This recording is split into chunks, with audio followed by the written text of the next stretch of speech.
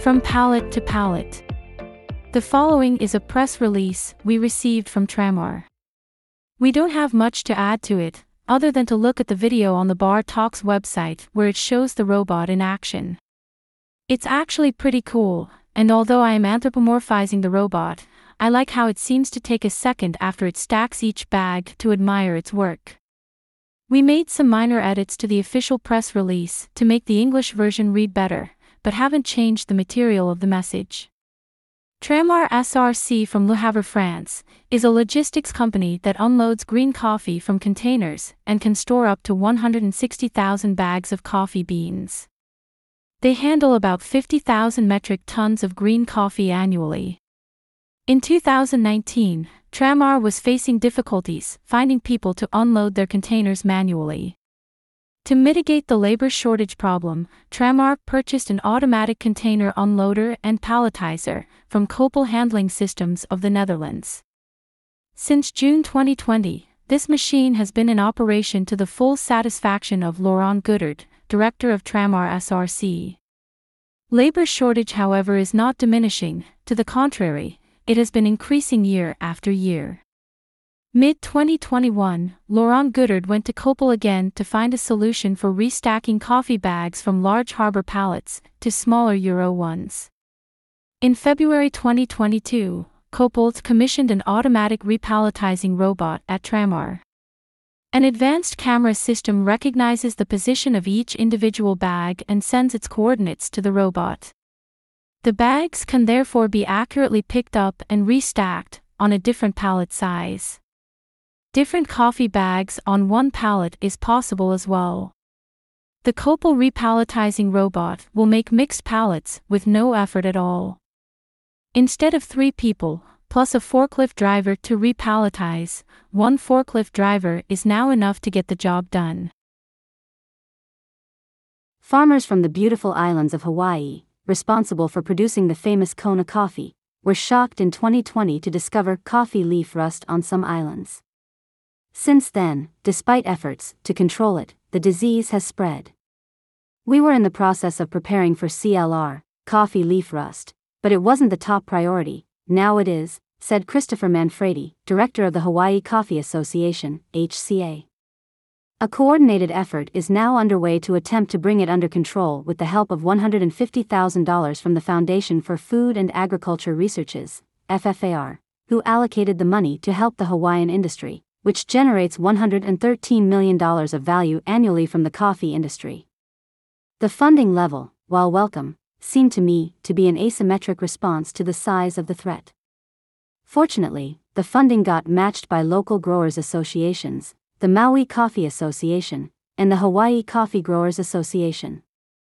In addition, the U.S. recently announced a $6 million fund for researching coffee leaf rust.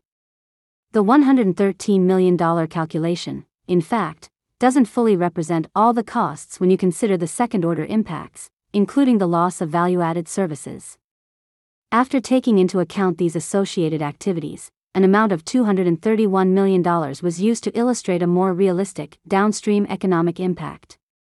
The program is headed up by the Synergistic Hawaii Agriculture Council, SHAC, who expands on this thought. Numbers don't do a good job of talking about the deep, 200-year heritage of coffee in Hawaii, said Suzanne Schreiner, director of SHAC. The potential losses of income to growers are severe, but it also jeopardizes an entire community built around coffee. The Kona region of Hawaii is a mecca for visitors doing farm tours, local shops selling coffee, and all the ancillary jobs and attractions that stem from the lure of the coffee bean. Schreiner's research is a beneficiary of the U.S. $6 million funding, specifically mentioning Hawaii when the program was launched.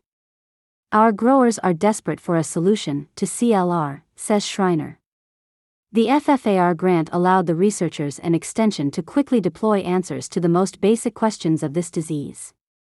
As our learning curve grows, it's built on the base of the joint funding of FFAR and our community partners who matched the funds. An HCA white paper concluded that Hawaii's commercially grown coffee varieties aren't resistant to rust, unlike other coffee-growing regions. In addition, no fungicide effective in combating the disease was approved for use on coffee in the islands. Farmer subsidies are being proposed by the HCA to help them purchase fungicides that are effective against CLR. The costs associated with doing that could be as much as $10 million per annum and would be disproportionately expensive for small growers who don't have access to better equipment. It might be bad enough to push them out of the market ultimately, and the subsidy program should consider this. However, a better longer-term plan might be to migrate to resistant strains, but this will take time and have associated costs ranging from an estimated $68.5 million for grafting on existing trees to $95.6 million for replanting. As a medium-term strategy, this can be achieved gradually, but there is still the need to address the immediate issue by cutting the bureaucracy of fungicide approval, training on best practices, and support for the smaller farmers with the costs of protecting against this devastating disease. In a federal lawsuit filed in Manhattan Federal Court on Thursday, Nespresso USA Inc. alleged Peet's Coffee's coffee pods infringed Nespresso's trademark rights for its capsule design. It is alleged that Peet's similar capsules cause confusion between customers, leading them to believe the pods are associated with Nestlé's Nespresso. The issue is made more confusing to the consumer, says the company, because Peet's advertises as compatible with Nespresso machines. Peet's declined to comment, but when we reviewed the case, we saw it had gone back several years, with the filings referring to their website and packaging from 2018. Coffee pods have sparked various legal battles in recent years, and Nespresso has, on occasion, been the defendant in some of those lawsuits. Nespresso claims that Peet's sells coffee capsules, nearly identical to Nespresso's, with the same frustaconical tops and opaque colors. Nespresso also said Peet's capsules are likely to cause confusion and that some customers have already been confused, noting several internet product reviews of Peet's pods that call them Nespresso pods. Nespresso said in the lawsuit that it has applied for a federal trademark registration covering its pod design. It asked the court to award it Peet's profits from the allegedly infringing capsules and tripled money damages. A Nespresso spokesperson said the company had spent many years and invested millions of dollars cultivating its unique experience. Peet's had refused to stop infringing its intellectual property after it asked. I went back in time to 2018 and found a version of Peet's website selling coffee capsules. The design of the Crema Scara capsule, for example, hasn't changed from the way it looks today. Indeed, it's the same shape as the Nespresso capsule. Every other compatible capsule is made of aluminium, but that's where the similarity ends. Peet's uses vibrant color, but it's a two-tone pattern, unlike Nespresso's single color. Peet's also has a big number on each capsule, whereas Nespresso has no such design. Then there's the fact that Peet's Coffee has their Peet's logo in big letters across the front of the box. I don't think that people on the internet referring to them as Nespresso capsules indicates confusion. It's just an abbreviation of Nespresso compatible. I'm not a lawyer, but it looks far from certain that Nestlé is in a solid position to win this lawsuit. Starbucks brings back Howard Schultz as CEO after Kevin Johnson retires. Starbucks CEO, Kevin Johnson, surprised markets with an announcement that he would retire next month without a succession plan in place.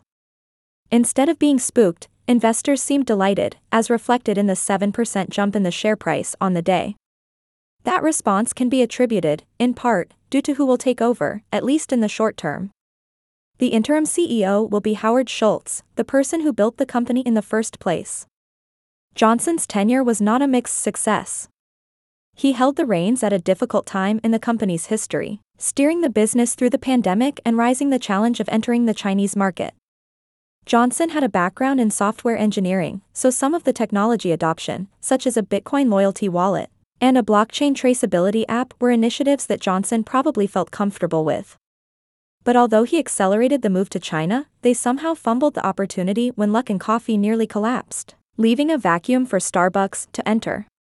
But they didn't capitalize on the space, leaving other players and local companies to grow, while Luckin too recovered.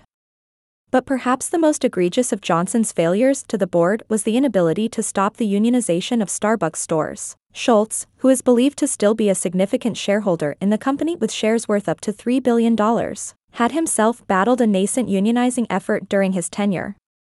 Schultz is known to be strongly against forming unions at Starbucks, believing instead that the company should be able to offer their employees what they need to have a fulfilling and rewarding career.